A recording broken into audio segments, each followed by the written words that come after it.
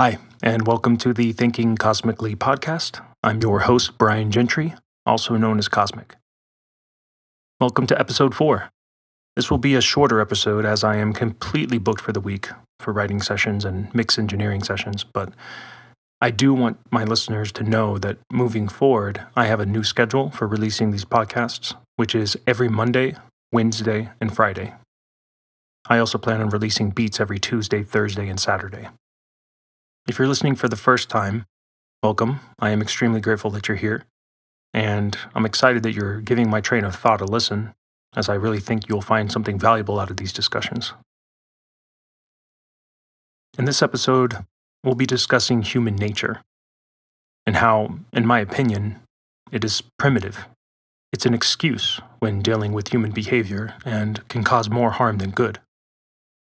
Now, with the recent attacks we see in the news and the hatred that has been projected through media and all of the social negativities that we see in our culture that we consume, do you really think humans are just this way? That we are fundamentally flawed with acts of hate and violence? Do you really think that it's just human nature? My goal with this episode is to argue that humans may be more groomed than you might think, and that we have been precisely shaped in such a way that it is inevitable for these acts of violence and hate to manifest. We have been sculpted most of our lives through media, culture, and environments. And thankfully, with the advent of the internet and technology, we can begin to dismantle the human nature argument. When I was a kid growing up in a small town, I didn't think much about culture, or media, or the way we are influenced by it at all. I just wanted to have fun. I wanted to ride my bike, skateboard, and hang out with friends. Most of my childhood was oriented around Christianity. This was the Midwest, after all. I've spent a great deal of my childhood in church. I was told that sin was infectious and that the devil tempted us at every turn. It was my job to repent and to ask God to cleanse me of my sins. Basically, everything human about us was fundamentally wrong, and that we needed forgiveness in order to get to heaven. Though I acted as if I believed in God, and I did fear the idea of spending an eternity in hell, I never truly believed that God would do that to me because I had sexual feelings towards another girl before marriage. I felt that it was completely natural and that it wouldn't go away no matter how hard I tried. But that fear, the fear of hell, it consumed me. The idea of suffering and burning in hell, it was a very vicious delusion and a delusion that the church put in a young man's head. Was this human nature? The idea of a kid resisting his hormonal urges so that he wouldn't spend eternity in hell? And clearly, this was behavior that was irrefutably shaped. A majority of humans aren't even aware of the forces involved in shaping human behavior. Learning is one of the major roles in the output of behavior. It's not instinct. We are a learning animal, nurtured through environmental and social conditions. Jealousy, hate, warlike tendencies, and violence, these are learned behaviors. I do, however, believe that humans are extremely malleable creatures, and that all humans, if under the right conditions, could be murderers. I want you to imagine that by the luck of the draw, you were born in the midst of ISIS territory. Imagine being a child raised by an ISIS father. A father who was convinced and spoke with such conviction that you believed everything he told you.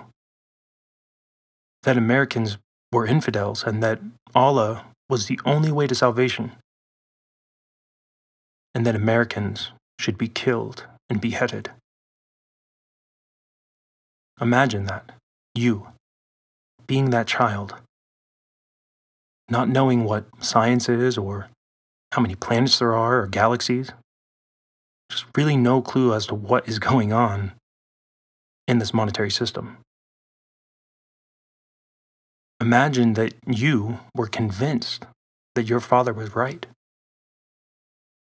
and that when you grew up, you would gladly give your life, blow yourself up, and take the lives of innocent people, and believe with all of your heart that it was the right thing to do. I mean, think about this. Are we really to blame? Is this really human nature? We have the tendency to point fingers and to blame people for their actions. I grew up very poor as a child. Our family didn't have much. My neighborhood was filled with the same type of class and was mainly populated by African Americans. Now, naturally, I became close with them, and I would spend a great deal of time learning about their past through their eyes. I remember there was a black friend of mine who was just as poor as I was, but his mother was a crack addict and didn't pay much attention to what he was up to. I remember going to his house and smoking marijuana for the first time, and his mother would just sit there on the couch and let us do it. And I could tell she was not very present. She had this spaced out look all the time. She would occasionally talk to us, and when she did, it was very slurred, hard to understand. Unfortunately, my friend ended up in jail. His mother ran out of her drugs and made him steal it from their supplier. And as he was running back home, he was stopped by the cops, and, well, it didn't turn out very well for him. He spent a lot of his years in juvenile detention. Given that he was raised in these conditions, do you really think it was in his nature to behave this way? That he just woke up and decided one day, as a 13-year-old kid, that he would go get crack, and that he was going to do it by stealing it, and he would do it by whatever means necessary, even if that means taking a gun with him and pointing it at people? Of course not.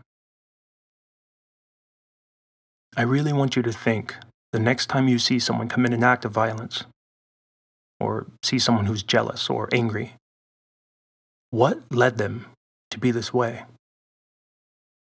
What led this person to do such things? Where did they grow up? What were their parents like? Were they raised in poverty? Did they have unwanted pressures socially? Find the causality. Humans will behave however the environment tells them to. We are vulnerable creatures, and we can be sculpted in many ways.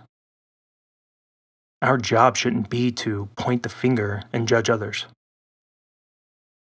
Our job should be to eliminate the conditions in which these behaviors arise, including poverty. Treating symptoms will never get to the root problem. Judging people doesn't solve the problem. I mean, locking people away doesn't solve the problem. It puts a Band-Aid on it. I'll discuss more about the prison system in upcoming podcasts. But I want to leave you with this. Don't judge others. You have no idea where they come from, what experiences they had, and what they're currently going through.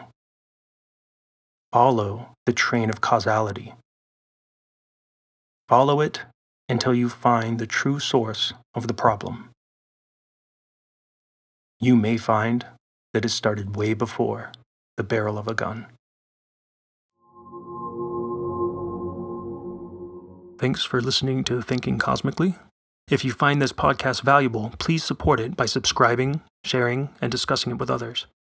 You can also leave questions in the comments for a chance for me to address them during a podcast. You can find all my music at cosmicbeats.com, KAZMIK beats.com, or on YouTube. Thanks again for your support, and keep thinking cosmically.